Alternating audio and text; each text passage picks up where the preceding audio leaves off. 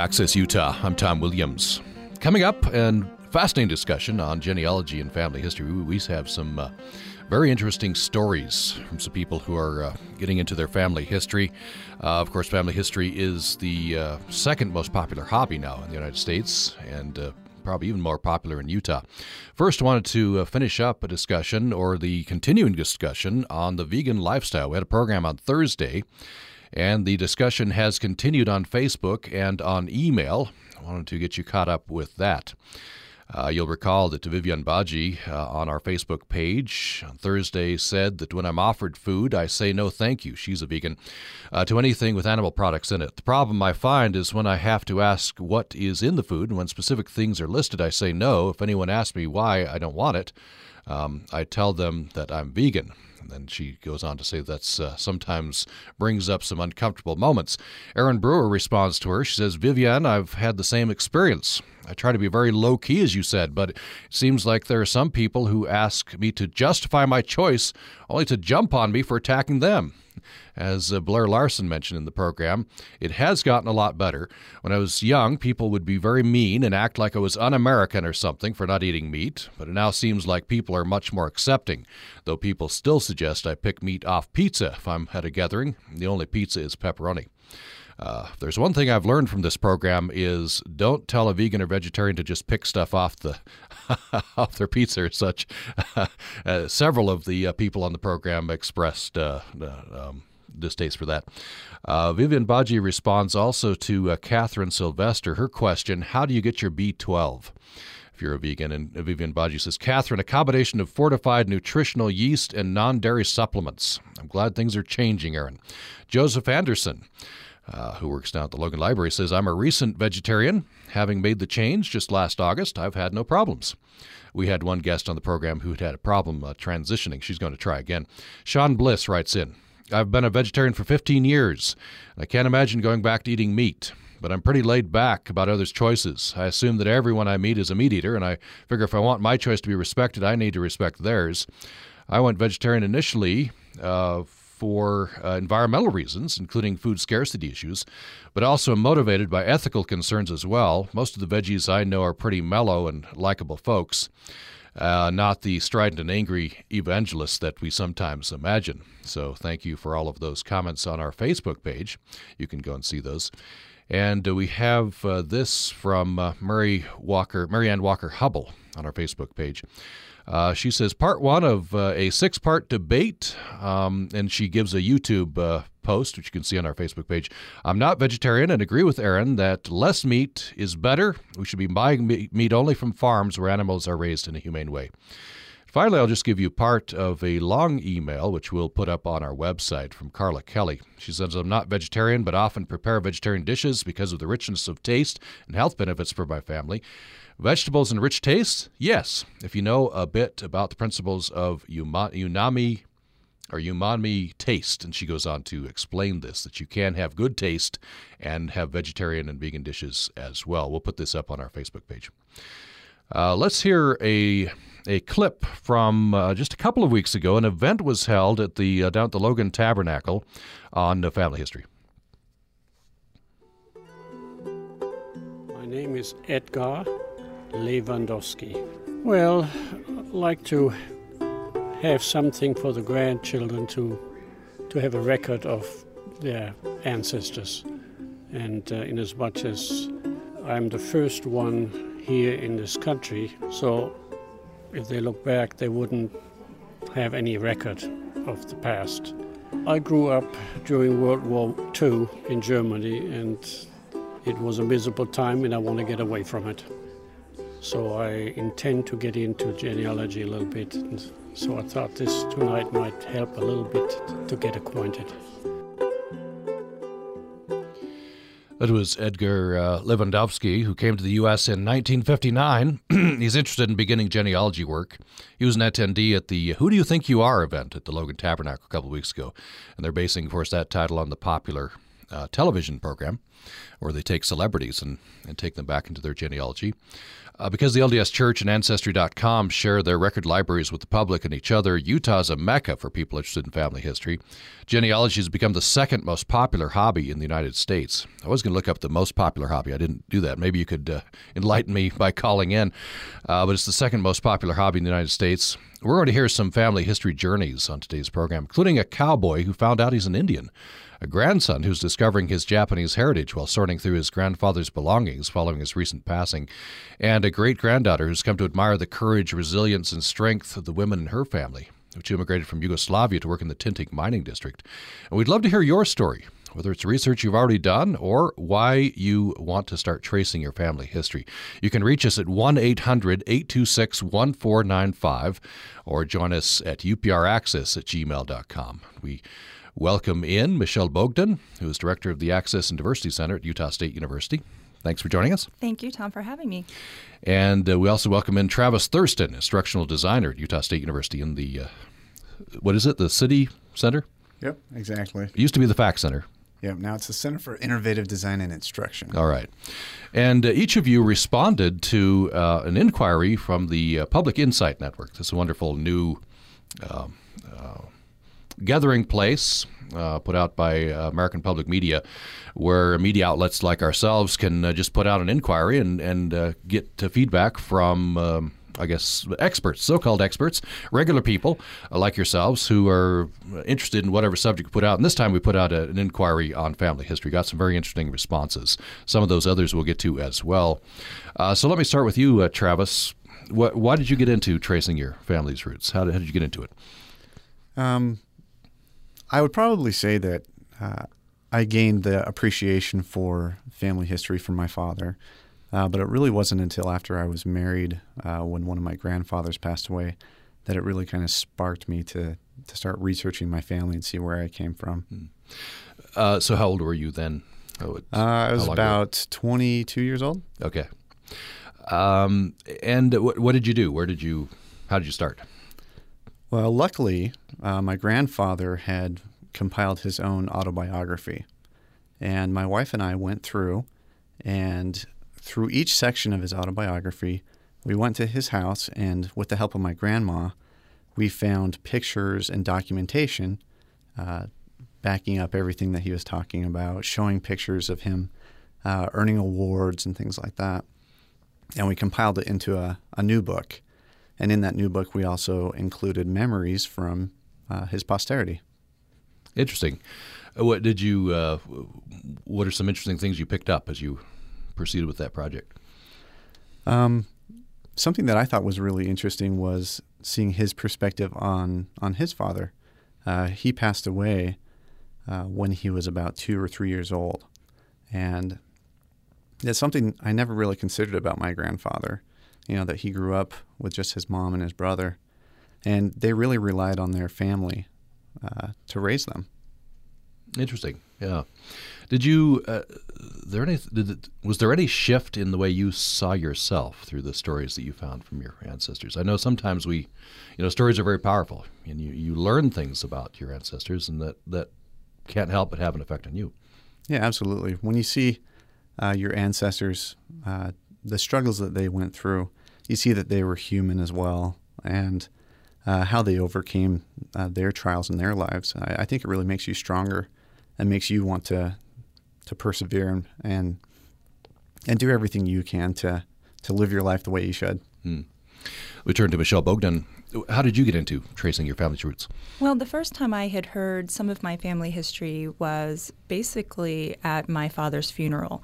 When people gather for funerals, we tend to start talking about our loved ones and loved ones who have passed besides the person that has also passed. And at the time, because of the circumstances surrounding my father's passing were so painful, I listened, but I was 23 years old, and I just really wanted to just kind of keep moving and keep moving forward and doing, going forward with my life and whatnot. So it wouldn't be until about 20 years later when I was considering a couple of different graduate programs and took a class from Dr. Patricia Gant, a folklore seminar. In this particular class, we were doing oral histories. And I decided that I wanted to interview one of my aunts and collect her oral history, but also a lot of the stories that I had been privy to at 23, but had kind of locked away, but kind of now was more interested in knowing more about it. And so I didn't necessarily go down the genealogy route or the Ancestry.com route, although I did have some of that information. A lot of my family history that I learned about came through a lot of family stories and oral histories that I've collected, not only from my aunt, but other family members as well. So it wouldn't have been until that one final class project for Dr. Gant's class in the folklore seminar that I really found out some of the amazing things that you can learn from oral histories, but also some of the challenges and some of the painful things that can come out from those kinds of interviews. You mentioned painful circumstances. Your dad committed suicide. Yes, he did. Right? So that extra painful as you gather for that funeral. Absolutely. And then you told me that you started discovering something that suicide sort of runs in your family. Yeah, it's interesting to be at a funeral talking about your parents' suicide and then finding out that your great-grandmother and 2 aunts, and there's been some half-siblings, not my half-siblings, but my father's half-siblings and other members of the family have committed suicide. And, of course, the circumstances around them are also very tragic, as with suicide. And but when you seek that information in the form of a story, we know that stories can change and they can evolve, and we don't always know that they're completely accurate. So I did the very best that I could to back up those stories with a lot of research in terms of historical times, the death registries that you have during that period of time as well, all the way back to Ellis Island. So, and we'll talk about this a little further on, but specifically when you find out some painful things, suicide running in your family and such. Yeah. What do you do with that?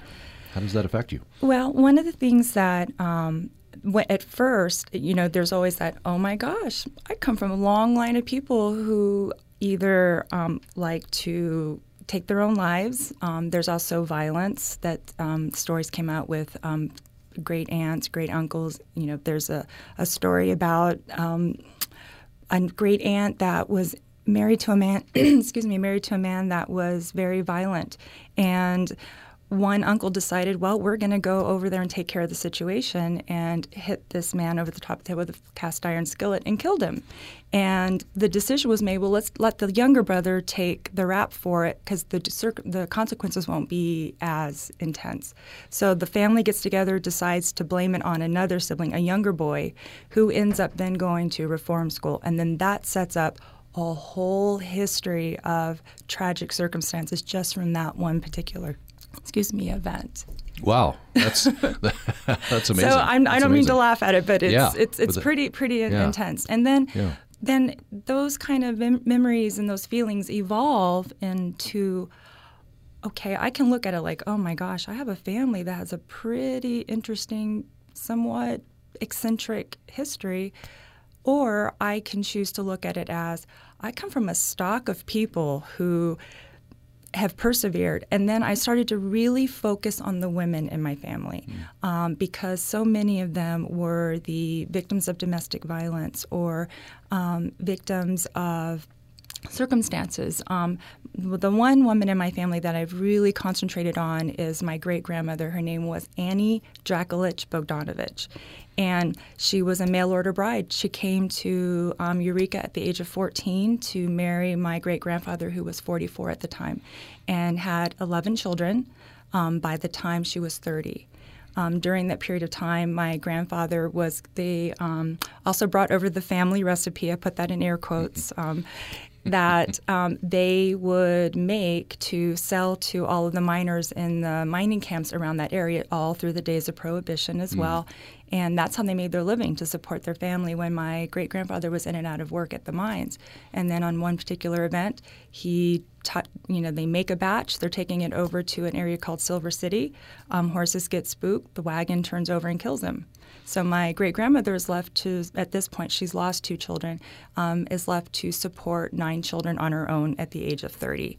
And so I really delved into that. And again, a lot of those details came from aunts and long-distance cousins and whatnot.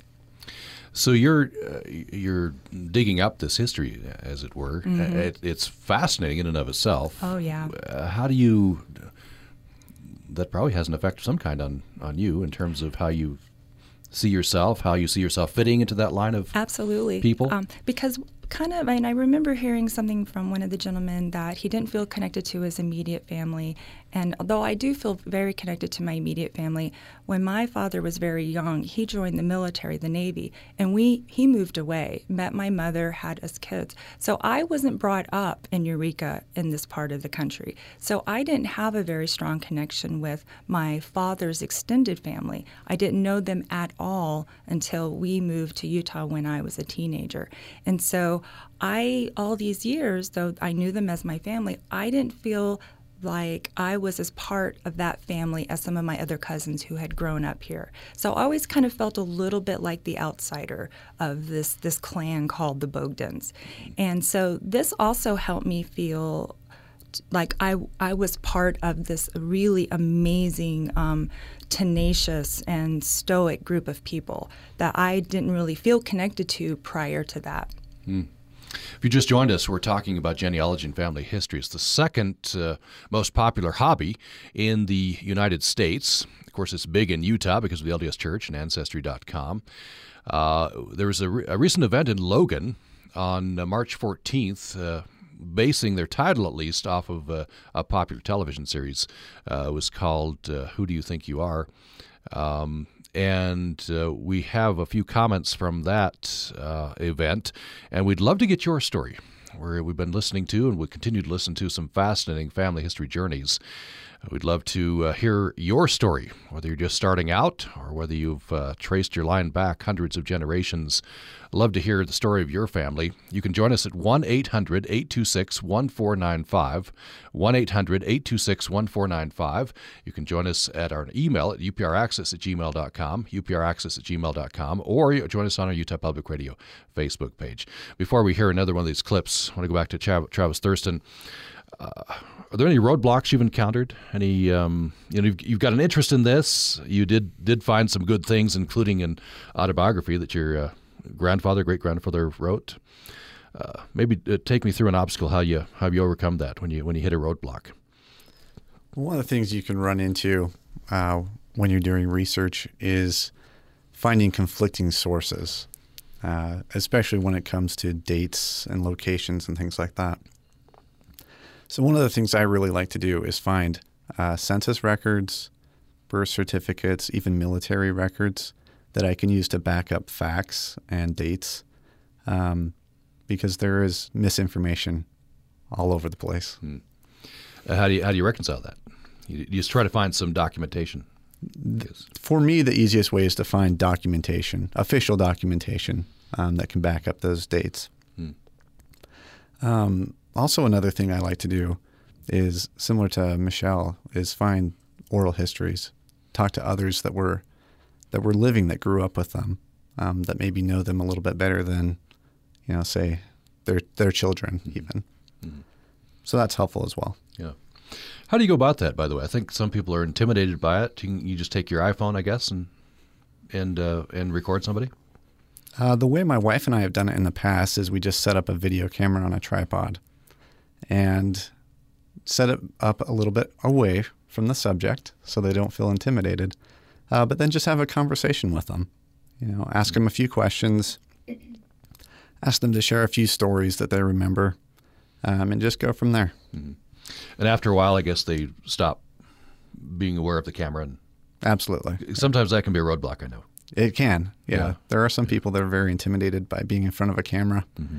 Another way we've done it is using a digital voice recorder. So it's a little less intimidating. You can just hold it, up next to them while they're speaking and it's a little less obtrusive. Yeah. Michelle Bogdan, what have you done? How have you gone about this? Well, I had my first time of doing an oral history again was for a class, and so we had to follow all the protocol that you would use through the USU Archives Library, collecting an oral history, the release of information, all of that stuff.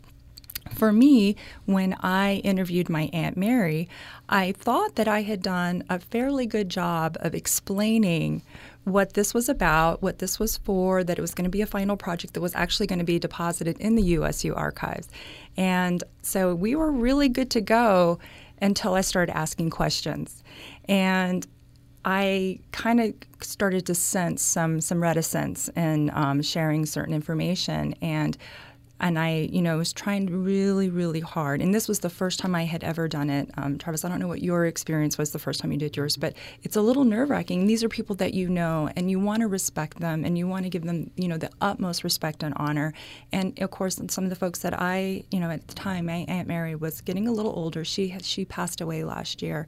And so I'm going through, I'm asking all these questions, and then there's this point where you start to feel like, I think I may have hit a sore spot.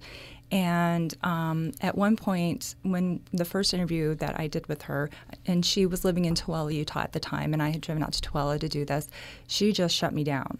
And I was not really sure how to handle that. So I came home, and again, I'm now under the deadline of completing a project for a graduate level course. So that kind of took it to a whole different level, and came home, and I got a phone call from her probably about a day later. She said, "I don't want you publishing any of this." And I said, well, why? This is fascinating history, and I think it's important that we share it. She said, there are just some secrets that should be buried. You should never talk about this. We don't talk about this. And frankly, I'm very surprised that you wanted to do this. And she was upset with me. And she didn't speak to me for a little while. And at the time, I'm going back to Dr. Gant going, I'm not quite sure what to do with this. And so actually that final project, that paper became about the experience of when it doesn't go smoothly. A little bit later, I cajoled and, threw myself at her feet and apologized and basically told her, if I were to come back out and do this again, what if I put you completely in the driver's seat and you just said what you felt comfortable saying? Would that feel better for you? And she said yes. So I was actually able to go back a couple of weeks later and complete that interview. But instead of me asking the questions, I just turned the interview over to her and just let her talk. Still, that transcript was never allowed to be published in the USU Archives. So that's still something that I have, which is a gift to me, but I will never be able to publish it. And I just, out of respect for her and my family. Right. What was her concern? I think it was, to some extent, and particularly in her mind, and to some extent probably still does exist, there is a stigma against mental health issues and particularly suicide. And I think for her, it was an issue of, this is our family, and we don't want everyone to think, well, the Bogdans just like to bump themselves off. I mean, that was her word verbatim. So I can understand that. But for me, what I felt was so important was the stories of how can a woman who's had 10 children take care of those kids in a time where she barely knew the language. So she was a non-native speaker, so she did not have a good grasp on the English language. She was still very, very Slavic. And, there's just some really amazing stories that came from that. And also a lot of the other women in our family, my grandmother, some of the things that she endured, other aunts, great aunts who went on to have some pretty tragic circumstances in their lives who still were able to persevere. Of course, several of them also committed suicide. And then again, an understanding of, okay, now that we know what we know in modern time, there's obviously some genetics, there's obviously something going on here. There's a predisposition to this. And so I think it's also important to have that knowledge, not only for your own well-being, I have a 17-year-old daughter, I want to make sure that we're all aware that, okay, this could be some type of a genetic component. What do we do to make sure that we all stay healthy?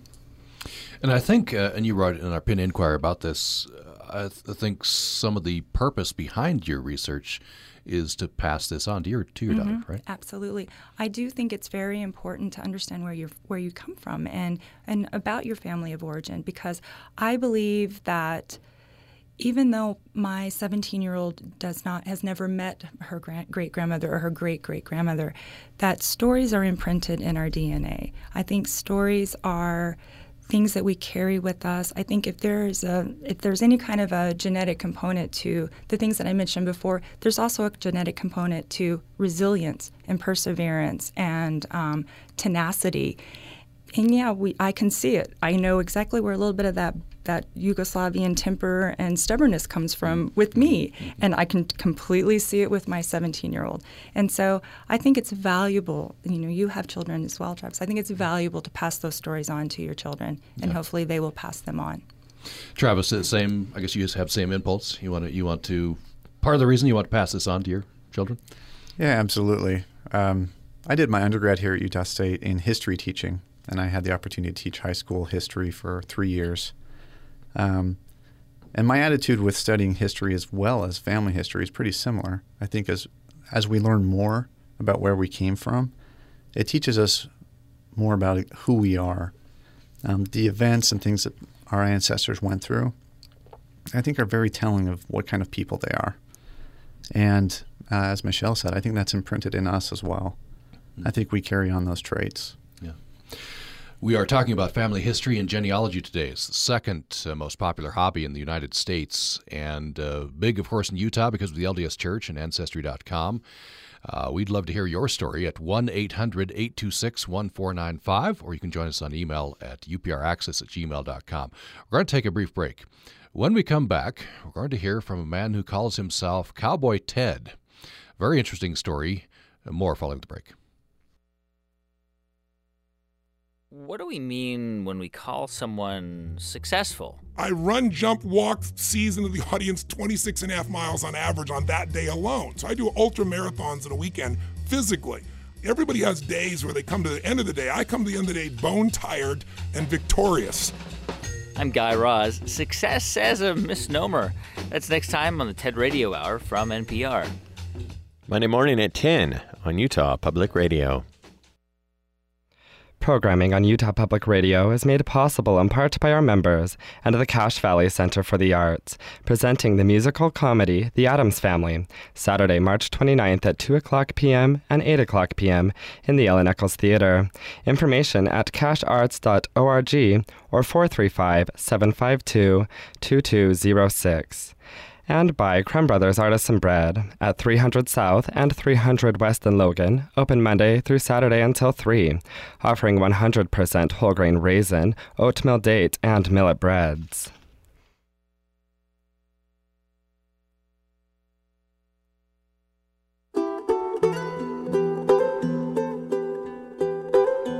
One of the main reasons we do genealogy is find our roots, kind of what makes us tick. And for me, for example, I feel like I didn't belong to my family, my immediate family. And as we started digging back through some of the generations, not very far back, we started finding people that were just like me, just liked the same things, and it kind of fit. And so it kind of let us know that the same genes, whatever you want to call it, jump a generation or two sometimes. And so, I'm always the kind of guy that loves to get on my horse and say, okay, I'm going to go see what's over that next mountain range over there. And come to find out, just a couple of generations back, they were always right on the edge of the frontier, exploring and new frontiers in Texas and Oklahoma. They went to the territories again. They went back into the Indian territories and explored and opening up of new areas, That was Jalee and Brent Greer. And they are from, they were recorded down at the Logan Tabernacle a couple of weeks ago in the Who Do You Think You Are event there. Very interesting. I think this was Brent that said this. What if you comment on this? Michelle Bogdan, he said he didn't feel, I'm not sure the phrase he used, but he didn't feel part of his family. Mm-hmm. Then he got researching and he found out the similar traits, similar things. He felt more connected. Yeah. Now, you had a similar experience, I guess. did. Like I said, we had moved away from our the Bogdan family who stayed in the Tooele County area and Eureka area. My dad was stationed in several different places in the South and the East, and so I did not even know who my cousins were. I had heard names of my aunts, but I didn't know any of them until we actually moved back and moved to Utah in the 80s. And so I had no connection with my extended family, and I knew nothing of them until my father's passing, really in terms of great aunts and great grandparents and so forth on both sides of the family, because they both sides came from one family came from Sarajevo and the other family came from an area called Sumbrok to specifically come to work in the mines of the Tinnick mining district. Interesting. Travis, I don't know if you've had a similar experience. Yeah, I think it's really interesting to see. For myself, I started out as a school teacher. And in school, they always ask you, how many of you have parents or grandparents that were teachers as well? And I never raised my hand because I didn't. But as I've done some family history research, I found out that I've had several great-grandparents that were school teachers. And even further back, I had school teachers in my line. So what he said about traits sometimes skipping generations, I think that's very true. Yeah. I think about myself, I knowing that I have Welsh ancestry, I guess it maybe explains in part why I like singing. I like singing in choirs. Every town in Wales has a choir, usually a men's choir, and so you can make those connections. Let's hear this piece, about 8 minutes long. This is a conversation I recorded with Ted Hallisey on Friday. He responded to this inquiry put out with the Public Insight Network on family history. Wasn't able to join us this morning.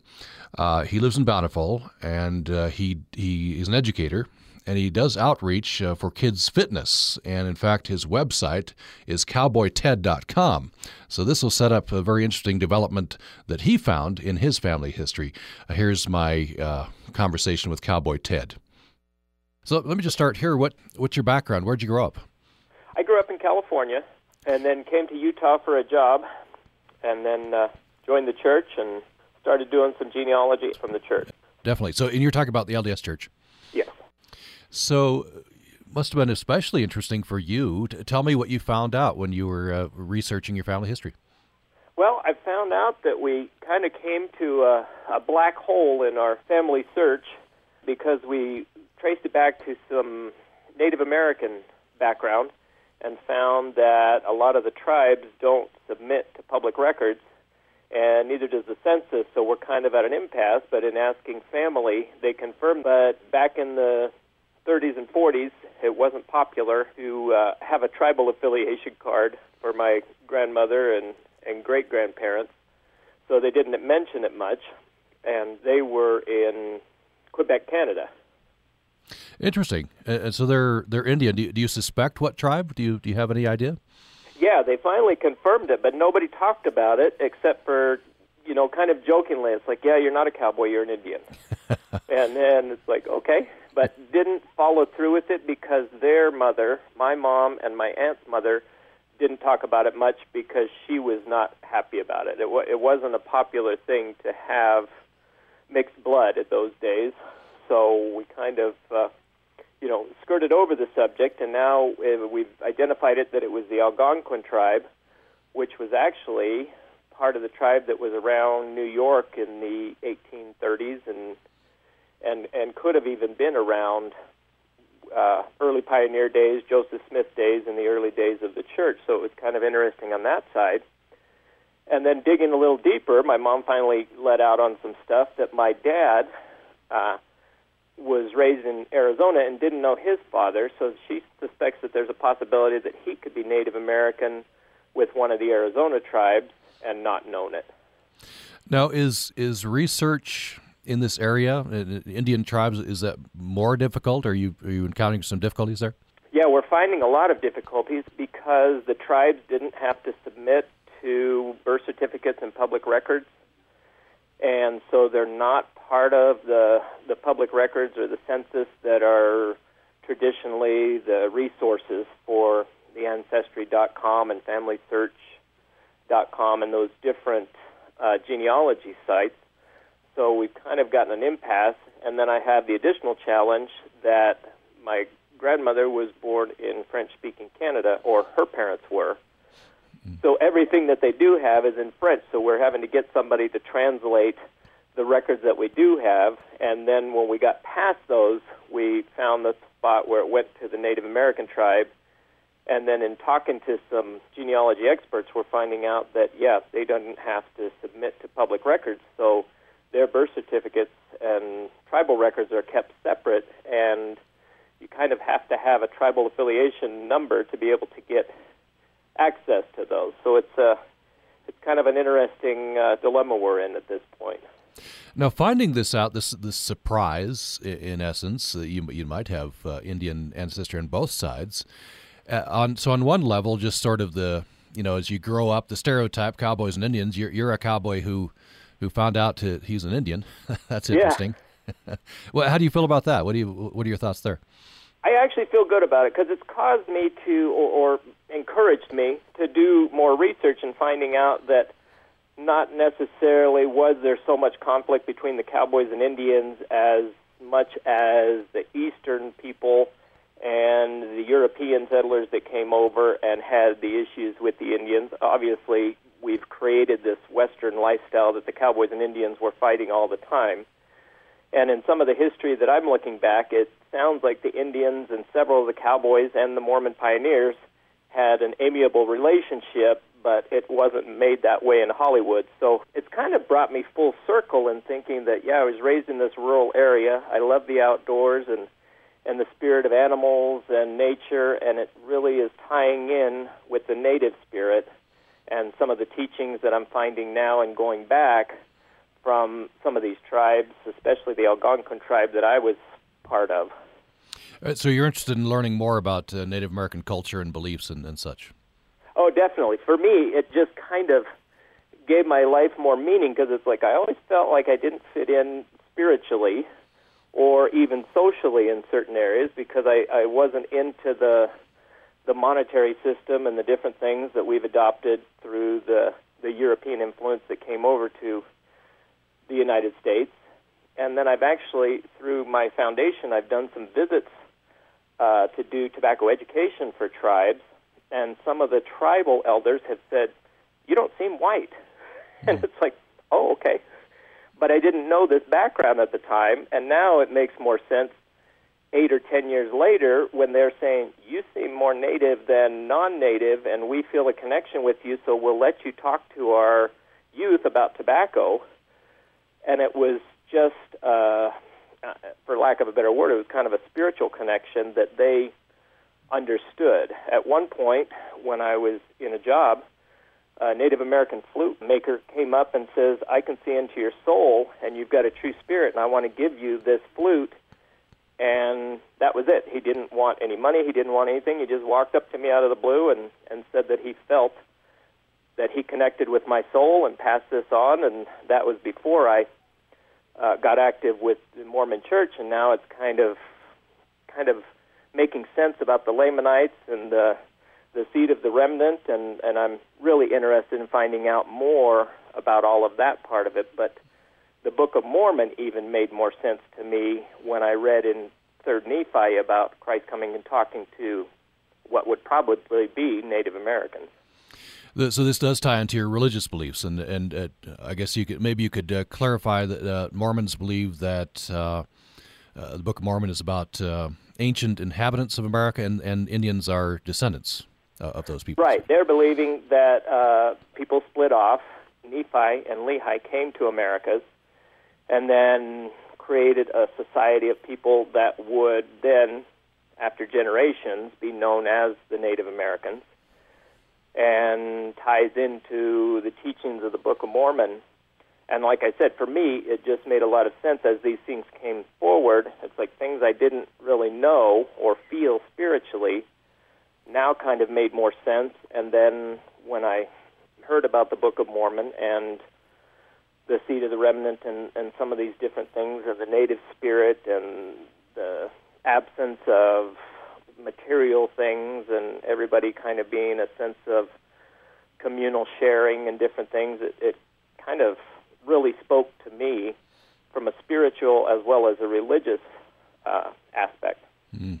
So finally, what are your goals going forward? What are you going to be doing in family history? My goals now are to try and bridge that gap from the tribal affiliation where I can't seem to get the records and see if I can make contact with the actual tribes, talk about the people that I do have and see if they are in their tribal records, and see if I can kind of fill in that gap in my family tree so that I can go back even further and hopefully be amiable with the tribe, because that's going to be a good portion of how I can get my genealogy that I've kind of been blocked on. Well, very interesting story. We were talking with Ted Hallisey. He goes by the name Cowboy Ted, and he responded to our Public Insight Network inquiry. Good luck to you with your future endeavors in family history and with your work as Cowboy Ted. Fitness for Kids, a worthwhile endeavor. Well, thank you. So that's Cowboy Ted. Ted Hallisey lives in Bountiful, and the website, if you're interested in his work with kids, is cowboyted.com. We're running out of time. We want to bring in a very interesting story from my producer, Bennett Purser. You hear him during the breaks, and you hear him credited at the end of the program. But Bennett has an interesting story. So tell us, Bennett, you're a USU student. Yes, I'm a USU student studying journalism. But much like our guest today, I started doing my family history because I was inspired by oral history. And this happened with my grandfather when we took a fishing trip to Alaska this past summer. And then again, me and my mother recorded him on Thanksgiving. But he passed away on New Year's Eve of 2013. And he, as a Japanese American, a Nisei, second generation, was very prone to not discuss his heritage or his parents' journey to America. So when he passed away, going through his belongings is when we discovered all of these stories and all of these artifacts from my family's history that he never shared with us. He would tell us about his life as a Japanese American, but not as a Japanese man.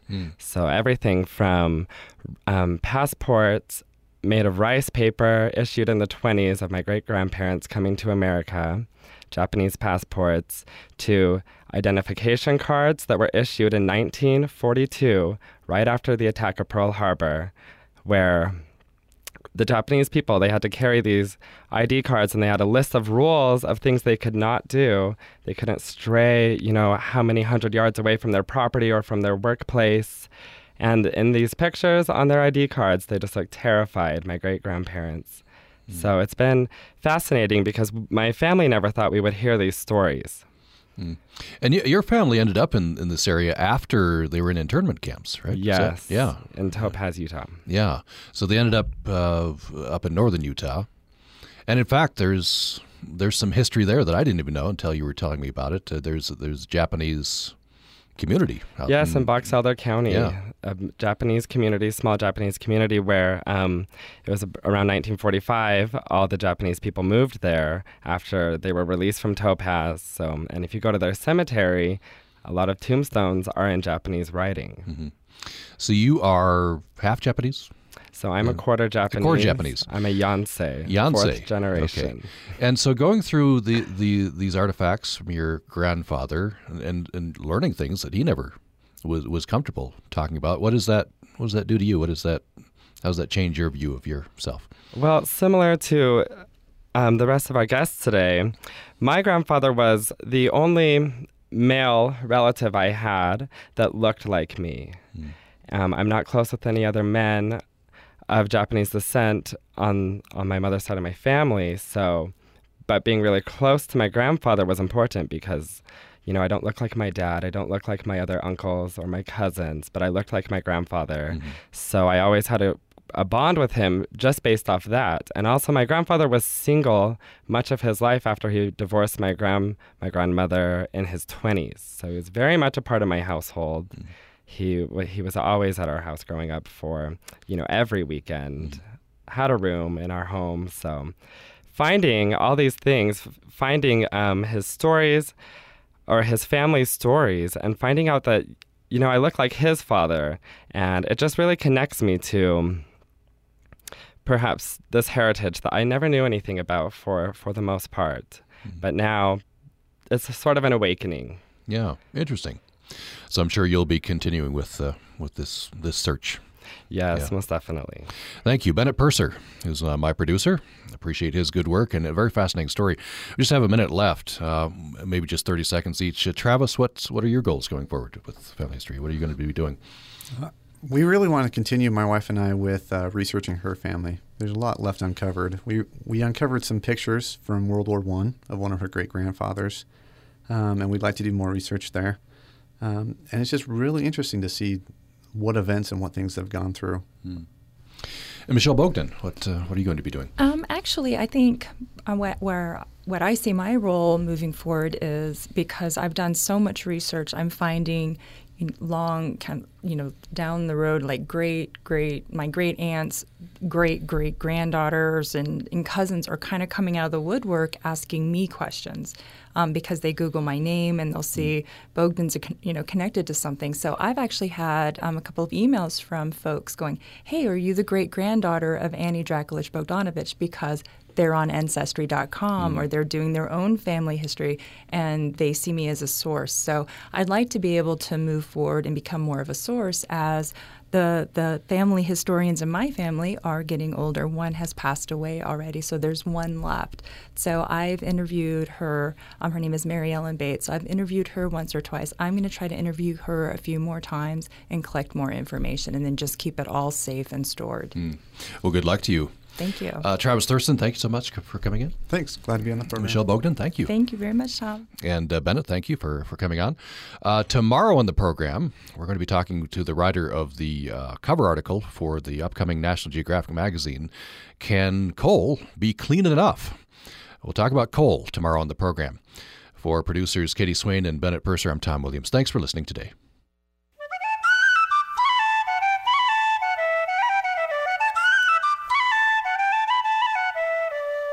Welcome to Wild About Utah, a partnership of the Stokes Nature Center, the Bridgerland Audubon Society, and Utah Public Radio. Hi, I'm Holly Strand from the Quinney College of Natural Resources at Utah State University. It's springtime, bringing warm, light-filled days, colorful blooms, chirping birds, and bloodthirsty ticks. Ticks are arachnids, like spiders and scorpions. They vary in size, shape, and color, but they all have barbed feeding tubes which they use to excavate a hole in your skin so they can bury their heads and suck your blood. Their accordion-like bodies expand as they sip and sip and sip. Most ticks go through 3 life stages after hatching: 6-legged larva, 8-legged nymph, and then adult. The ticks need a single blood meal during each of these life stages. To get this meal, ticks wait for their victims, usually a mammal, using a behavior called questing. Questing ticks crawl up the stems of grass or perch on the edges of leaves and extend their front legs like a toddler, signaling he wants to be picked up. The presence of carbon dioxide or heat or movement let the tick know that a meal may be passing soon, and the tick gets ready. When a passing animal brushes the tick's extended legs, the tick simply climbs on board. It doesn't jump, it just feels and attaches. Some ticks will bore in quickly, and others will cruise around looking for a spot where the skin is thin and blood vessels closer to the surface. This head-burying and blood-sucking behavior alone gives ticks an unsavory reputation. But of course, ticks are also dangerous in that they transmit disease through their saliva. The Rocky Mountain wood tick and American dog tick have been found to feed on Utahns. Both can transmit Rocky Mountain spotted fever and tularemia, also known as rabbit fever. The western black-legged tick is another Utah native. It's a vector for Lyme disease. According to the Utah Department of Public Health, it does appear that a small number of individuals may have acquired the disease in Utah. Human transmission from this tick has definitely occurred in California. Ticks can be found in grasses, shrublands, forests, basically everywhere. Ticks in hotter, arid parts of the state reach peak activity in April and May, while ticks at higher elevations are active from May through July. Ticks in all geographic areas are active in the fall as temperatures cool and moisture increases. Now that I've frightened you, know that the chance of getting a tick-borne disease in Utah is still small. In spite of its name, the vast majority of Rocky Mountain spotted fever cases are reported in eastern and southern states. And in any given year, there will probably be less than 10 cases of each disease mentioned. And they are all treatable if caught early. So don't let fear of ticks keep you inside. Just remember that they are out there and check for them when you've been brushing up against vegetation. To remove a tick, do not burn it with a hot match or smother it in petroleum jelly. These methods can make a tick burrow deeper before dying. Instead, remove the tick as quickly as possible using the fine-tipped tweezers that you carry in your first aid kit. For more information, including tips on tick avoidance and removal, go to www.wildabouutah.org. For Wild About Utah, I'm Holly Strand. Wild About Utah is a partnership of the Stokes Nature Center, the Bridgerland Audubon Society, and Utah Public Radio. For transcripts and archived audio of Wild About Utah, go online to upr.org and click on the Wild About Utah link. Support for Wild About Utah on Utah Public Radio is made possible in part by our listeners and the Quinney College of Natural Resources at Utah State University, where students and faculty promote the sustainability of ecosystems and the communities that depend on them. Information at cnr.usu.edu. This is Utah Public Radio, KUSR HD1 Logan, KUSK HD1 Vernal, KUSL HD1 Richfield, KUST HD1 Moab, KCEU Price, and KUSU FM HD1 Logan.